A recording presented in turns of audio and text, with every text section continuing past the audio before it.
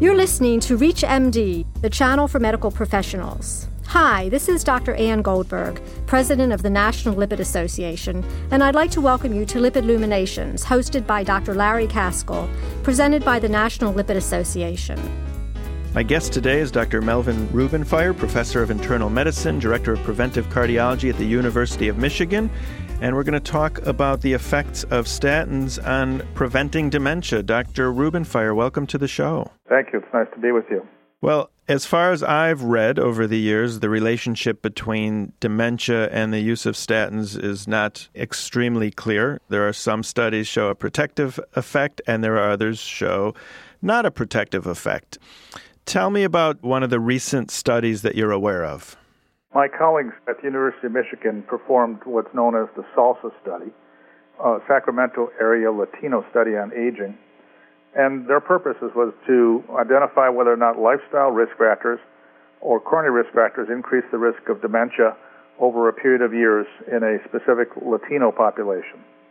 The study began in about 1998, and 1,674 of these people over 60 years of age who had no evidence of dementia or cognitive impairment at entry were followed with annual cognitive function tests. What kind of testing was done, just to ask? Well, very classically, the cognitive function tests included a mini mental status exam along with a standardized National Institute of Health stroke Alzheimer's disease tool. Okay, so it was an accepted tool. Standard testing, and of course given in their native language, which is Spanish.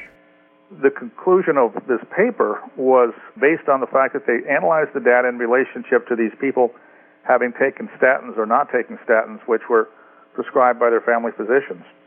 And in the 27% who were given statins over the developing 5-year period of time, there was a very significant, nearly 50% reduction in the development of dementia or some cognitive impairment.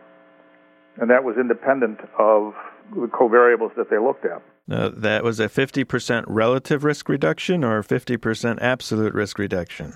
Absolute. That's impressive. Right. What statins were used in the study? Each of the known statins. The dominant one was atorvastatin. Also, pretty much equal amounts of lovastatin, pravastatin, fluvastatin. So there was no controlling of the statin? There was no controlling for it, and in fact, they did not mention in the article whether or not there was any variation based on the specific statin. Dr. Rubenfire, I have read numerous studies showing no effect on dementia, and in my personal practice, I have seen numerous cognitive effects in the negative for statins, and so I'm surprised by these results. Yeah, I think that just as you do, the literature is controversial as far as how to interpret it. Most of them are observational studies. There was 1 or 2 studies that I'm aware of that were actually designed to see the impact of statins on dementia, but these were people who had well-defined Alzheimer's disease, and those studies were essentially negative.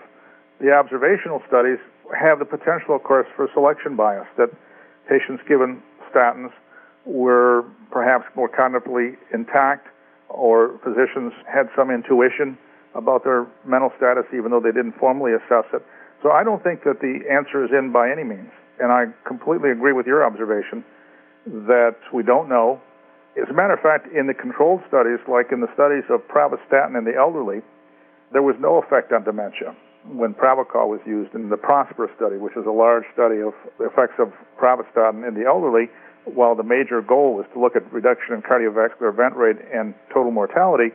That study found no difference in incidence of dementia. But one would argue that that was not the study design, and they did not follow dementia with standard examinations. Even a recent article I read yesterday was saying that in the lab that you actually kill brain cells by adding a statin. So it's very strange when the media gets a hold of these articles and then all of a sudden the new word on the street is statins cure Alzheimer's. Well, there is an area that I think that most physicians don't really think through because they're not neurologists, they're not experts in Alzheimer's. And as a person interested in preventive cardiology and vascular medicine, I've come to appreciate through my colleagues in geriatrics as well as in neurology that this whole world of Alzheimer's, which we used to think occurred in young people and it was related with the amyloid plaque, is part of a spectrum of dementia in which the terminology vascular dementia plays a major role. And that if you look at the risk factors for what was known as Alzheimer's, the lifestyle risk factors are very similar: smoking and associated illnesses of diabetes and chronic lung disease. Each one of these things that we know is a risk factor for hypertension and diabetes and so on are also risk factors for dementia. So while the statin hypothesis theoretically has some potential to reduce beta amyloid plaque, I think it's much more likely that vascular dementia, or that component of Alzheimer's disease which has small vessel vascular involvement, might well play a role. If you've just tuned in, you're listening to Lipid Luminations on ReachMD. I'm your host, Dr. Larry Kaskel. My guest today is Dr. Melvin Rubenfire, professor of internal medicine and director of preventive cardiology at the University of Michigan. We're talking about statins for dementia. I think it is important to kind of ferret out the different labels and types of dementia.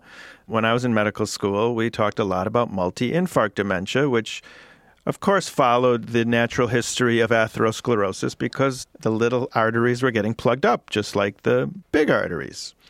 And now it kind of seems like they've all been lumped into just this category called dementia, and people think, oh, it's Alzheimer's disease. I was taught Alzheimer's disease is a post-mortem diagnosis. So how are we even going to tell that statins are doing anything with an Alzheimer's patient until after they die? That's a good question, but what we were taught is probably not an acceptable definition today. There are standard definitions, and the criteria include both the mental status exam, the psychometric exams, the general medical exam, the neurologic exam, and then the imaging studies that show, some changes that are consistent with Alzheimer's or the multi-infarct dementia that you're talking about. But I think that what the people who wrote this article believe is that there is a difference between multi-infarct dementia, in which you do see, in fact, multiple small infarcts, and these are people who've generally been hypertensive and had atherosclerotic disease, that multi-infarct dementia is different than what would be called small vessel disease, where endothelial dysfunction of the microvasculature is occurring and not necessarily occlusion of 100-micron vessels, which may be the source of the multi-infarct dementia group. So there may be a difference. I think that these clearly must overlap. There's just no question that there's no way that they can make a very exact diagnosis, at least with today's technologies. Can we talk a little bit about the individual statins and their fat-soluble properties and how that might affect which ones can actually penetrate the brain and have an effect? There's a theoretical advantage to fat-soluble statins that can then cross cell membranes. But actually, the statins don't cross the blood-brain barrier regardless. So while there's a theoretical advantage, as far as I know, the statins don't actually enter the brain as a whole molecule. So, when we have people that have CNS side effects from the statin, how do you explain those? Well, I think that the CNS side effects, the peripheral neuropathic changes, I believe. Why people get sleep disorders or some psychiatric symptoms that we're hearing about periodically, I don't know. I don't know whether it's the rapid change in LDL cholesterol or the drugs themselves. I really couldn't tell you. A follow-up question would be, if the statin is not even getting into the brain, how is it causing its effect? Is it a pleiotropic effect? Is it an anti-inflammatory effect and having nothing to do with lipids? Yeah, I think that's exactly the hypothesis that people are generating, that the pleiotropic effects of the statins. First, you have the LDL lowering effect, which might help endothelial function of the microvasculature as well as the macrovasculature, reducing what you were talking about, microembolic phenomenon. And then the anti-inflammatory and potentially antioxidant effects would be the next layer. And I think that the people who believe in the antioxidant hypothesis think that that's quite probable or possible. So the SALSA study seems promising, but would it be nice, I think it would be nice, to have an actual primary prevention trial, specifically with one drug and perhaps one dose, and see if it plays out again? I do. I think it would be absolutely essential to do a study in middle-aged to elderly people, a long-term study, and people without a significant or without any cognitive impairment at baseline, probably with some risk factors so that the study isn't just coming out of the blue, and whether or not it should be placebo-controlled or controlled, I don't know. I think it's maybe better to use low dose versus high dose, with the analysis predicated on the primary analysis being looking at dose as well as some LDL target. That's the problem we have with the statin world right now. Is it the dose or is it the target LDL? So I think if we were to see a study designed, I'd like to see it designed with both methods in mind, that it have a dose response as well as an LDL target, so that we could then identify, in fact, is it the drug or is it the LDL target? Dr. Rubenfeier, some of the literature I've read has stated that in people over the age of 50, their mortality increases as their cholesterol level decreases. And so if we're putting patients on a statin in their 60s and 70s and lowering their cholesterol, we might be very good at lowering their cholesterol, but we're going to increase their mortality. Any thoughts on that? I think that what you're referring to is the idea that as you get older, the risk attributable to the cholesterol hypothesis begins to drop, and that's because as you age, if you lived with a certain cholesterol level, it becomes less important. But if you take the 20-year outcome of people 50, and you look at their 20-year outcome, actually, if you look at the life expectancy up to 90, there's some very interesting projections based on available data that having no risk factors, your likelihood of developing vascular disease over your lifetime of 40 years, if you assume that there could be as much as a 40-year life expectancy in the 50-year-old, it's only about 8% over that 40-year period of time. But one uncontrolled risk factor, and you jump to 30%. 2 to 3 uncontrolled risk factors, you jump to 50 to 75%. So in the elderly, while it's true that it seems like there is a U-shaped curve, the data that I'm interpreting and the data that I've seen all suggest that the statin hypothesis for treating vascular disease and prevention in the elderly still holds. Any studies that have been done showing that the lower cholesterol is associated with increasing risk has to be adjusted for cancers that are existing in those people and many other variables that I think are not at all clear. Well, Dr. Melvin Rubenfeier from the University of Michigan, thank you very much for coming on Lipid Luminations. You're welcome. It's a pleasure. Thank you for listening to Lipid Luminations, presented by the National Lipid Association. For more information, please visit www.lipid.org. ReachMD, the channel for medical professionals.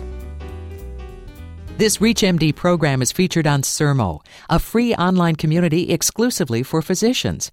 To discuss this program with your colleagues, visit www.sermo.com. That's SERMO.com. When you join, enter ReachMD in the promotion box to receive a $15 Amazon gift card.